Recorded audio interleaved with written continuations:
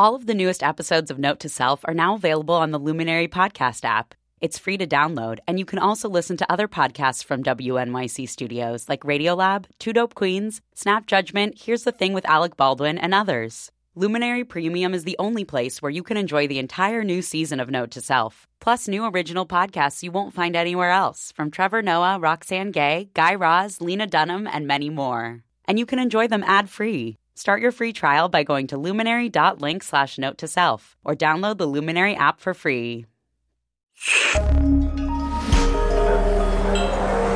Listener supported.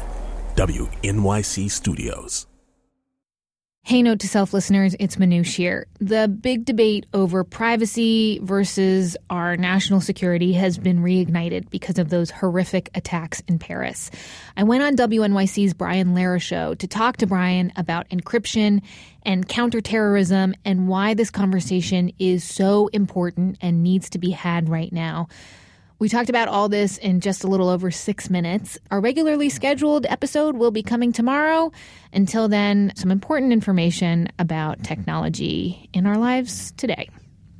Let's talk more about that issue of encryption. When Commissioner Bratton was on Face the Nation yesterday, he didn't just talk about protecting the city with conventional law enforcement techniques. He raised this issue that's actually a challenge to mobile phone makers like Apple and others, and a challenge to anti-surveillance activists. Here's 40 seconds of Bratton on CBS Face the Nation.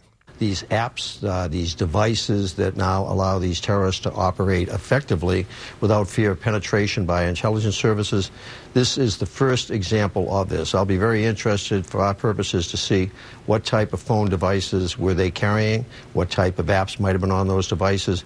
We, in many respects, have gone blind as a result of the commercialization and the selling of these devices that cannot be accessed either by the manufacturer or, more importantly, by us in law enforcement, even equipped with the search warrants and judicial authority. This is something that is going to need to be debated very quickly, because we cannot continue operating where we are blind, which is our offense. Commissioner Bratton on Face the Nation yesterday, and let's try to understand more of what he's talking about. Manoush Zomorodi, host of WNYC's Note to Self podcast, which deals with the role of technology in our lives, is here to explain it further. Hi, Manoush. Hi there, Brian. Bratton said Paris seems to be the first example of something involving certain apps. Do you know what kind of apps he's referring to? Well, from what I understand, the attackers are believed to have communicated with encrypted technology, and it might even be things that you have in your living room. They're talking about maybe they were using PlayStation to create a private room where they could talk. Apps like WhatsApp, where it's called end-to-end encryption, meaning the only people who can see it is the person sending it and the person receiving it. Some of these also have timelines, so the message simply disappears.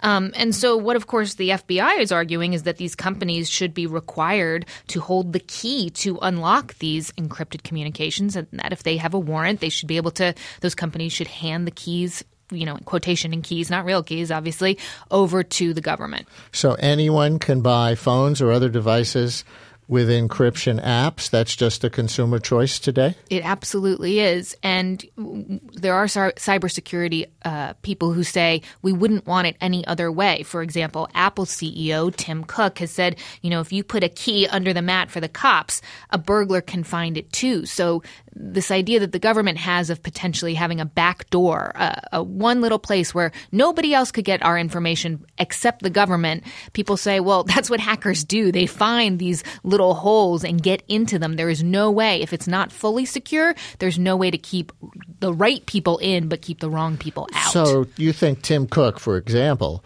would disagree as a matter of policy with Commissioner Bratton that this needs to be revisited for public safety purposes? Absolutely. He has said as much in the last 24 hours. What do people commonly use these encryption apps for other than planning terrorist attacks? Well, you know, sometimes people like to have a private conversation. It could be anything. It could be to have an affair. It could be something less sort of bad or nefarious. It could be just to talk without thinking that anybody else is listening. That is one of the rights we have in a democracy, the right to private thought, to free speech. And there are a lot of people who are saying we're being told by the government that we must trade our privacy in order to be safe. And there are people who feel incredibly uncomfortable with this, particularly since a lot of the legal discussion around this is pretty vague. We don't really say when it should be okay for this information to be handed over. There's not specific language about when or why not it wouldn't be okay to do it. And in that clip, Bratton said he wanted to know what kinds of phones they were carrying. Are some phones more encryption friendly than others? Well, Apple, as we've just been talking about, has made a point of saying that they are for privacy. So, yeah, if you send a text message using iMessage, that is end-to-end encrypted. So if we're going to have a policy debate about this, as Bratton suggests we should, what are the policy choices around this? Would it be for the government to ban encryption apps as too dangerous, except maybe for people who work in law enforcement? Exactly that, and require them to build in a backdoor. It's interesting, just a couple months ago, there was new legislation that was passed by the French Parliament in response to the Charlie Hebdo attacks earlier this year. The law allows the government to monitor phone calls and emails of people suspected of connections to terrorism without the authorization of a judge, which is very interesting, and also requires that internet service providers in France install black boxes that sort of vacuum up all the metadata on browsers of anybody. There's no sort of, no discrimination as to whom might be followed. And, of course, the critics of that law say, it's very vague when the government can actually put that into action. And we don't necessarily know when they are even using it. Did the Edward Snowden revelations affect this realm? Like, once people got the idea that our metadata, what phone numbers and websites were being stored by the government, we raced more toward buying encryption apps as individuals? Yeah, there are people in intelligence who say absolutely that NSA, Ed Snowden, what he told us about what the NSA does and their secret sort of programs has actually made the situation far, far harder for intelligence officers. But there are other people who say, encryption is not that hard. If they don't use those ways, the terrorists or whatever we want to call them, they can use other methodologies and, in fact, create their own. These are very technologically savvy people who know how to code, a lot of them, it sounds like. And so us making sure our consumer technology is safe doesn't necessarily change the paradigm. Manu Samaroti, host of WNYC's Note to Self podcast, which deals with the role of technology in our lives. Thanks a lot. Thank you, Brian.